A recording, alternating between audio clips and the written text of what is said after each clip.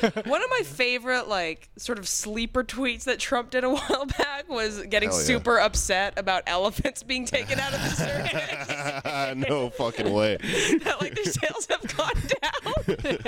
Hold on, I'm going to try to find it. Oh, man. Folks, these majestic creatures, they eat peanuts. Where are they now? You don't get to see them. They're out living in some field. They're balancing on balls for free, people. They Not just do smart. it. They just do it. Not smart. Leaving money on the table. There's a lot of money to be made off of elephants on balls. I have spent $5 million on paintings by elephants. Is this real? Yeah. Okay, real Donald Trump.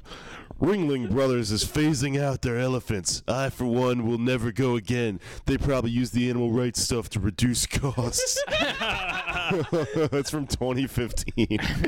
Holy shit. That was when he was running for president. I will fix. I couldn't find it because if you search his and then elephants right now, it's just nothing but people that are furious at Melania for having gone to Egypt. I'm sorry, he did a follow-up tweet to it in 2016.